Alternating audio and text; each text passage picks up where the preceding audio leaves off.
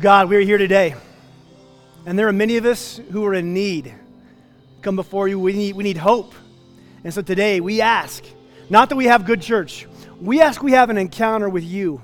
I ask you would speak to us today. We say, yes, Lord, speak to me. In Jesus' name. And everyone said, amen. You may be seated.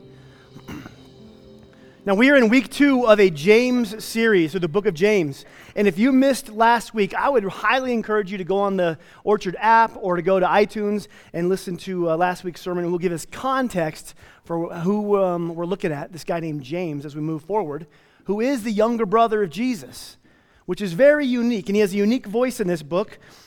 Now, Jesus was fully God, fully man. He came, he lived a perfect life, died on the cross, he was resurrected, and through him we have access to the Father.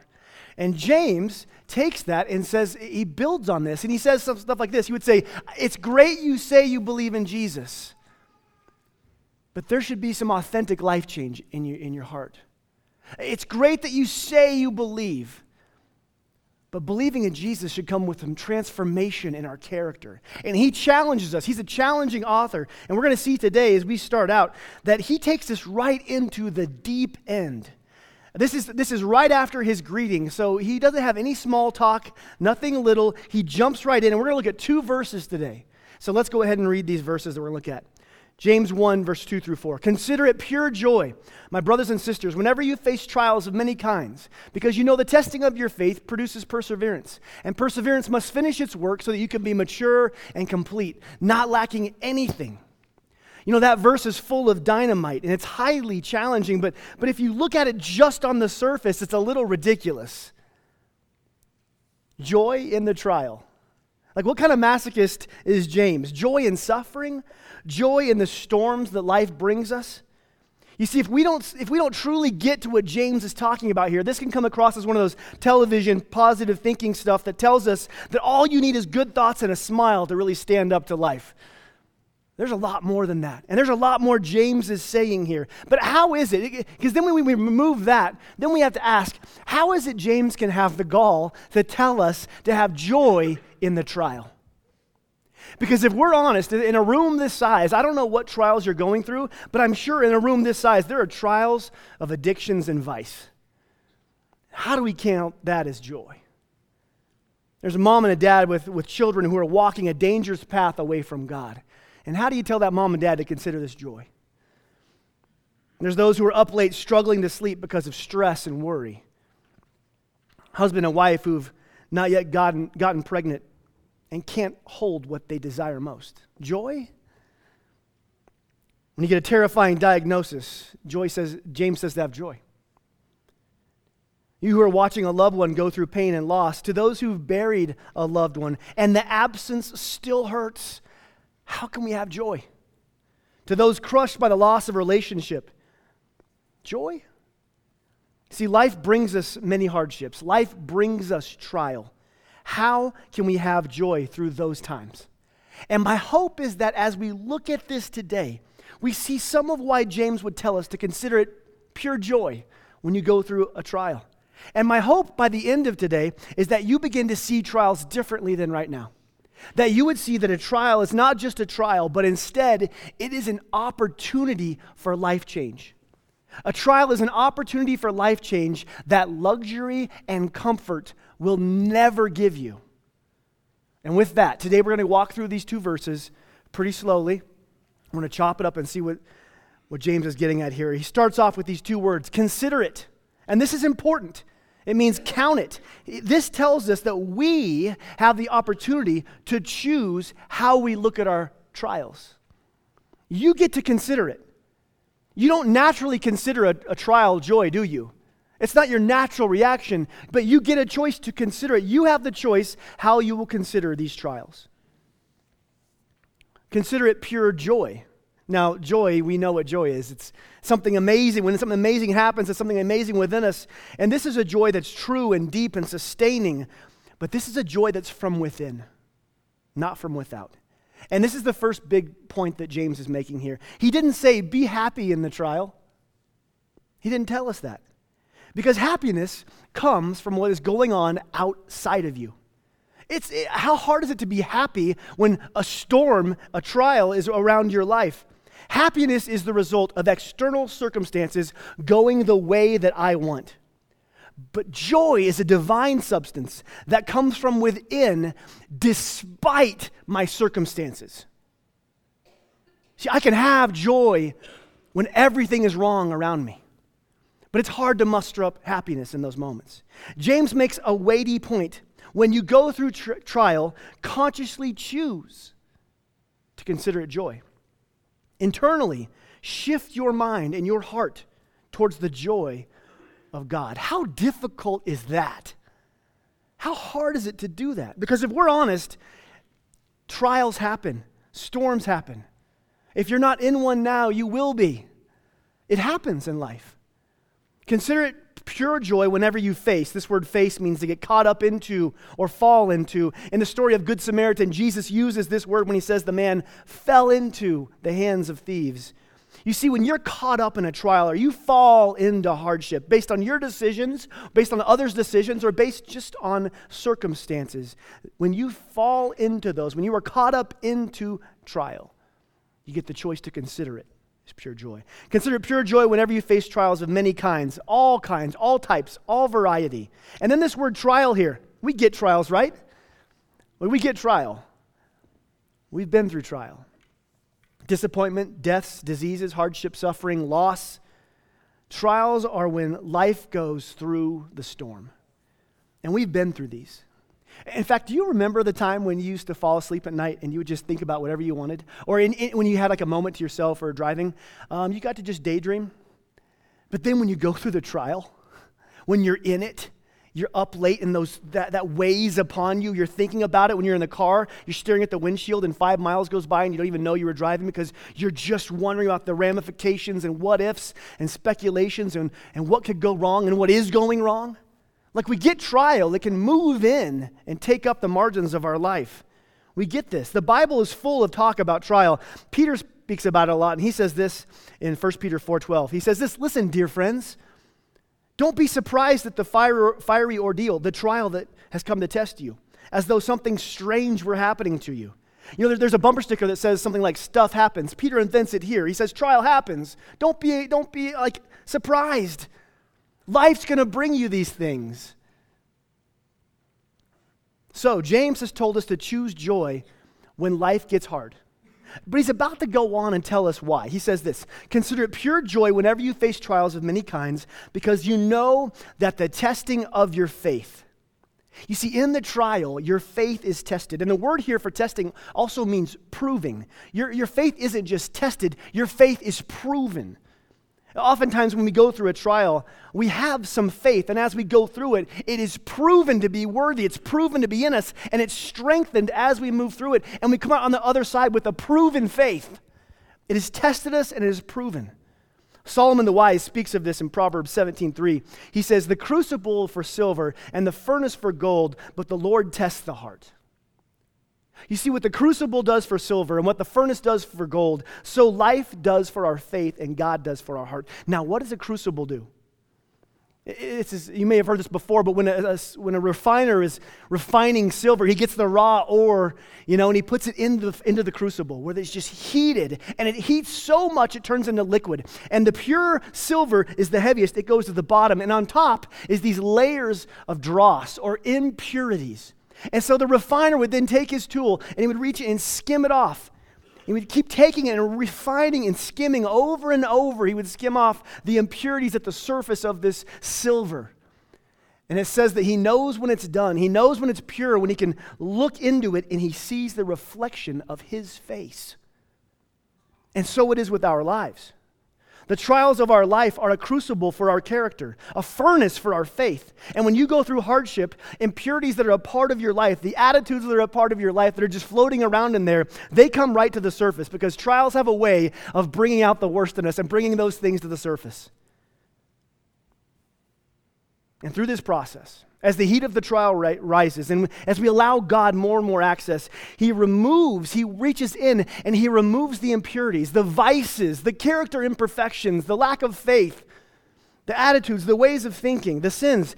In trial, when we surrender to the great refiner, he purifies our character and faith. And then when he looks into your heart, he sees his reflection. And we here at the Orchard say we are about loving God and loving people. And when we go out and love people, is there anything more we want them to see than the reflection of our Father's nature? That's what we want them to see. Through the crucible, through the trial of refining, people see God's nature more clearly in us. It's not a fun process. But that is the whole goal in life, is it not? To look more like Christ. And here James tells us why it's being tested, why we're being purified. Consider it pure joy whenever you face trials of many kinds, because you know the testing of your faith, that's what's being proven here. Hebrews 11:1 says, faith is confidence in what we hope for. Say that with me. Faith is confidence in what we faith is confidence in what you hope for. The more hope you have, the more faith you have. Hope and faith have this great relationship. Now, what do we hope for? What are we hoping for? We hope that the trial won't have the last word in our life. We hope that God will bring us out on the other side. We hope that God will make all things new someday, that he will wipe every tear and gather all his children and right all wrongs. We hope for the healing of diseases and the reconciliation of marriages. We hope for our character to hold fast. Faith is confidence in what we hope for. And the more hope you have, the more faith you exercise. Faith, well, that's invaluable. That's a virtue of heaven. In fact, it says in Hebrews 11:6, without faith, it's impossible to please God. It's our faith, tested and proven through trial and purified, that brings God so much glory and so much joy. Consider it pure joy whenever you face trials of many kinds, because you know the testing of your faith produces perseverance. Now, perseverance, this is the ability to sustain even when life is hard. In the Self House, we say, this is grit when you want to quit. We teach our kids that. In fact, we were on a hike up the Lorax Trail this summer, and our little 3-year-old Selah was between Amy and I, and we were talking to him about grit, having these life lessons and taking them on walks to prove it. And I hear this chatter behind me the whole last leg of the walk. And I look back and my little 3-year-old is just chattering. And my wife is smiling, and I kind of go back and listen. And she's just marching, saying, I have grit, I have grit, I have grit, I have grit. And she finished the hike having grit. Grit is to keep going when you want to quit. Perseverance is what sustains you when life gets hard. And the other word used here for perseverance is endurance. You'll see that often in translations. And endurance is a good word. I talked to Eric Bullock. He's our resident expert on all things body function. And he said, if you want to improve your endurance, you have to go beyond your comfort zone. And so I asked him, what happens if you never push your muscles beyond their comfort zone? And he said, your body will never have to adapt and your muscles will not grow. See, it's only when you're taken beyond your comfort zone that you grow. And it's only when your faith is taken beyond its comfort zone that it's strengthened. A faith that does not stretch itself atrophies. Faith was meant for spiritual battle, not a couch, not a pew. It was made as a weapon. It was made to defend. Endurance grows by stretching yourself beyond where you have been before. And faith grows by stretching yourself beyond where you have faithed before. And I want to ask you a question. When was the last time that you trusted God beyond your comfort zone? When was the last time your faith wasn't safe? When was the last time you realized you were faithing beyond where you have previously? Where you walked out past your best laid plans and had faith in God? Some have faith that God will bless their food and that's it, because that's all they ask Him for. Some have faith that keeps them smiling in their comfortable life. Everything's fine. But when a trial or a storm comes, that diagnosis or that loss or that storm, the nice, safe faith of the Shire just isn't enough to sustain us in the storm. And that safe faith in those moments gets stretched because we know we need God for more than just blessing our food. We need God as an anchor to hold our life. Faith that is not exercised beyond the comfort zone will not grow. Consider it pure joy whenever you face trials of many kinds, because you know that the testing of your faith produces perseverance, and perseverance must finish its work. This is vital. You know why it's vital? Because when we're in a trial, what's the one thing we want more than anything? Get me out of it. Get me out of this, God. Take it away. We pray for God to make the trial stop, and honestly, that would short-circuit the whole thing. And the only thing worse than going through a trial is going most of the way through a trial with nothing to show for it at the end. Perseverance must finish its work. Right now, there are those of you who are in significant trials, and you have been praying, God, get me out. And maybe today, for the first time, you pray, God, give me the perseverance to finish this work in me. Strengthen me in this storm. Why is it important? Why is the testing of our faith and perseverance, why is finishing its work, why is this important? James goes on. It's almost a formula. Consider it pure joy whenever you face trials of many kinds, because you know the testing of your faith produces perseverance, and perseverance must finish its work so that you can be mature. And I think this word is the theme of the book of James. He calls us to maturity. He calls us to grow up. But the wonder here isn't that James just calls us to maturity. It's that maturity seems to come on the other side of trials and storms. In the storm, your faith is tested. The testing of your faith leads to perseverance. And perseverance leads to maturity of faith and heart. But it continues. Consider it pure joy whenever you face trials of many kinds, because you know the testing of your faith produces perseverance, and perseverance must finish its work so you can be mature and complete, not lacking anything. You know, when we persevere through the testing of our faith, our spirit, our character, our lives are more complete. You see, many of us, we know in life that something is missing. There's a deficiency somewhere within our heart and spirit. To be human is to feel that something is missing in life. It's because our heart, our spirit was made to be completed by our Creator. Below all the vices, all the addictions, all the facades, all the accomplishments is a place that only God can fill. And James says that this wholeness is on the other side of our faith growing in an intimate relationship with God, a growing intimate faith and relationship with Him. Instead, since that is no fun, we go out on our own and try to do it, don't we? And there are people who cannot be single because they try to find their completeness in someone, missing the fact that that someone is their God.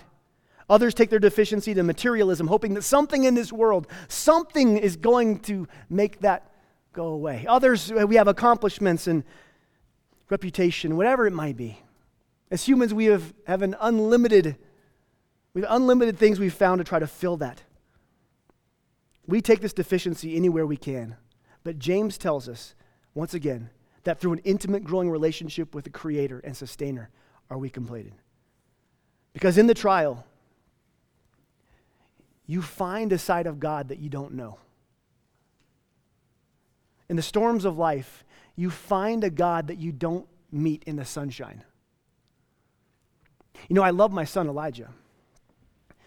But if he only knows me when he wins the game, or when the grades are good, or when he's well behaved, or when we're all happy, if he only knows me when things go well with him and things are comfortable for him, you know what? He won't really know his daddy's love.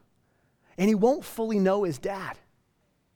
But when things go wrong for Elijah, when he struggles, when he's broken, when he's beaten down, and when I hug him and hold him and love him, even when he's lost, he knows a new side of me. And it's the same with our Heavenly Father.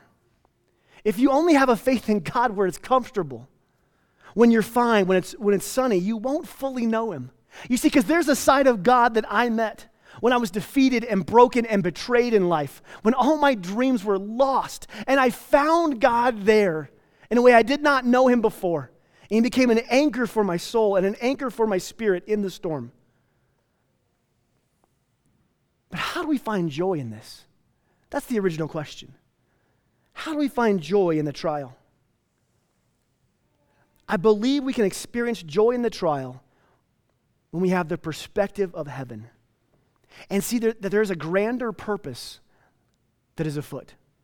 And when it comes to perspective, that comes from what you choose to keep your eyes on, the eyes of your heart, the eyes of your mind. Perspective comes from what you choose to look at. And so one of the keys to this verse may simply be, where do you look when the storm hits? Where do you look when you're in a trial? Because if your gaze focuses on the hardship and the diagnosis and the vice or the son or the daughter or the lack and the pain, there will be no joy. Only loss and anxiety. But if in the storm, you can steady your gaze on the sustainer of life, the Savior, it changes things. I know this from personal experience. You see, when our hearts focus on God, it gives our lives a buoyancy that keeps us from sinking in the storm. And that buoyancy is joy. I mean, you know people who've gone through hardship and yet they have that joy in them. You've seen these people, right? We know them. Maybe you have gone through this yourself. That the joy of God keeps you buoyant when the storm is trying to sink you. There are people who go through hell yet cling to heaven. It makes all the difference for them. And for you, you have an opportunity in the storm. If you're in a trial right now, what are you focusing on? The overwhelming pain and suffering and loss and the fear, or the one who is with you in all things? You see, what you look at in the storm changes everything. Matthew 14, Jesus is teaching the crowds. He's been teaching all day. He's there with his disciples, and he sends his disciples, he says, I want you to go back across the sea without me. I want to spend some time alone. And so these young men, these boys, they get back in this little fisherman's dinghy, and they start going out across the sea. And it's not long before they find themselves out there in the middle in a storm. Now, these fishermen and these dinghies, they were meant for water, but for coastal fishing, not for the middle of the sea. Now the wind is howling and the waves are crashing. And in this little ship, in this little boat, there is no below deck. No, they're just sitting there being plastered by it, hair matted to their wet faces. They're frightened. Because you see, in their culture, they believed that the bottom of this very sea was the underworld. So you can imagine being out there in the middle of the night, they have the underworld below them, the worst possible scenario. They have the wind and the waves around them, and above them they have the dark, stormy skies of the night.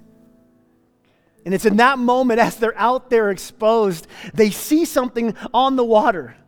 And one of them can't believe his eyes, so he asks his friend, he says, "Do you see that?"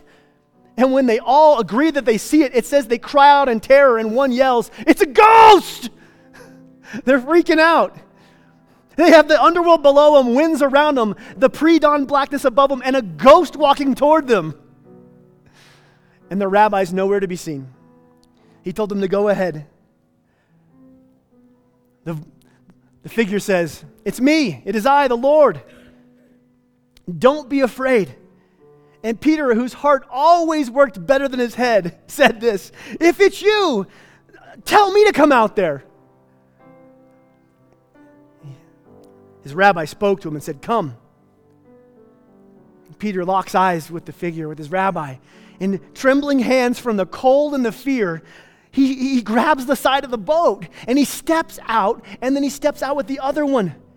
And miracle of miracles, Peter is standing on the waves, and he is locked in with his Savior, with his rabbi. And he sees on his rabbi's face a smile split his face as he sees Peter on the water. And Peter erupts in joy as he can't believe what's happening. He can't believe he's standing here looking at Jesus, both just grinning in the middle of a storm, standing on water. As he takes some steps, and then at some point the spray hits him, and it distracts him, and he looks around, and he sees the waves. He sees what he's doing. He looks behind him at the guys with their open jaws. He looks at up. It's black. It's windy. The underworld, the worst possible scenarios waiting for him. He takes his eyes off Jesus. And in the storm, he sees everything that could go wrong and everything that is wrong. And he begins to sink down into it. And he cries, "Save me." And his Lord immediately grabs him and pulls the wet disciple into the boat. Orchard, you're going to go through some trials in 2019 that we don't know about. You are in a trial right now, perhaps in your life, that the people around you have no idea what's going on within you. But as long as we choose to make the storm the focus of our heart, we're going to sink into it. It's terrifying. But if we can keep our eyes locked upon our Savior, we can have joy even when the storm rips around us. In fact, for those of you in a trial today who are in a storm of your life right now, it's raging. Have you looked for Jesus in it? Really? Have you looked up from the diagnosis to find Jesus? Have you looked up from the broken relationship or the financial struggle? Have you looked up from your vices and losses? Have you found Him? Have you looked for Him and found Him? Because that is where you place your trust. And as you go through the trial, and as you walk through the storm, it tests you. It tests your faith. And yet with your rabbi, with your Savior there, you can endure. It says this in Psalm 46, 1-3. God is our refuge and our strength and ever-present help in trouble. Therefore, we will not fear, though the earth give way and the mountains fall in the heart of the sea, though the waters roar and the mountains quake in their surging. He will sustain you if the world falls apart. If you're in a storm, don't look at the wind and waves. Don't look at the worst possible scenario. Find your Savior in it and consider it pure joy. Because you know that through that trial, your faith is being proven and grown. And as it perseveres, you will be mature and complete, not lacking anything. That He has a grand purpose in the trial. And this is why we know that a trial is not just a disaster. A trial is an opportunity. Your trial is not your end. Your trial is a new beginning for what God's building into you for what's next. You're not going to be defeated in this trial because it's designed to build into you for what He has for you. You know, the circumstances you're in right now that you think are breaking you are the very circumstances God is using to build you.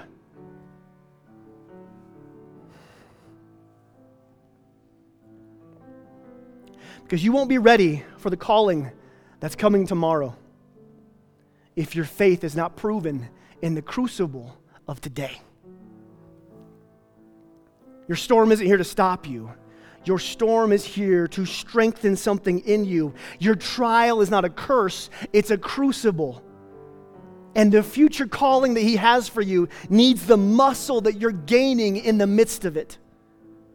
Orchard, it's time we stop just praying to get out of the storm and stop praying that God will get into us what we need.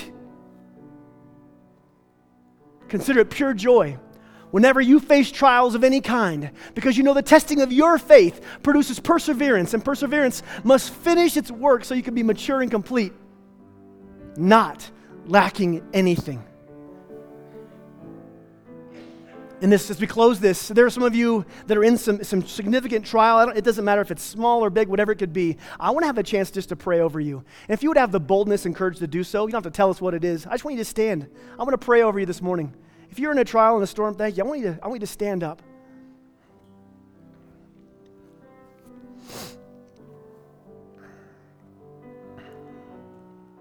James says this, James 1:12, "Blessed is the one who remains steadfast under trial. For when you have stood the test of time, you'll receive the crown of life." which God has promised those who love him. 1 Peter 5:10 prays this prayer of restoration. It says, "And the God of all grace, who called you to his eternal glory in Christ, after you have suffered a little while, will himself restore you and make you strong, firm, and steadfast." And Romans 15:5 says, God gives endurance. Let's pray to the God of endurance. Jesus, I pray for those who are standing in the storm right now. Jesus, you are Lord of the storm. I pray that you would strengthen something in us in this moment. Lord, we've been asking for you to change it, for you to get us out of it, for you to just make it go away. But Lord, maybe you are building something beautiful in us for the calling you have ahead of us. I pray you would change our perspectives. And Father, for those standing today, I pray that you would reveal to us where you are in the storm. You're there. You see us. You hear us. Help us to find you. Give endurance to those who need it. In Jesus' name, amen. You may be seated. Orchard, as we go into communion, and I want to remind you that communion, this is an open table. There's no class to go through to take this. Jesus said, do this in remembrance of me. And if you want to come and get the element of his body and blood, the symbols of his sacrifice, I encourage you to come and sit back down. You're holding the elements of his trial, that because of the storm he weathered, you get to walk through with him. Thank him that he went through the trial, and then ask him for that strength. And if you're here and you want extra prayer, we're going to have prayer people up at the front. Orchard, let us respond however God would have us today. Micah's going to sing a song that she wrote. And I want you to know that this song is written from the eye of a storm that she's going through. It's a heart cry. So as we close, let's do business with God, Lord of the storm. Amen?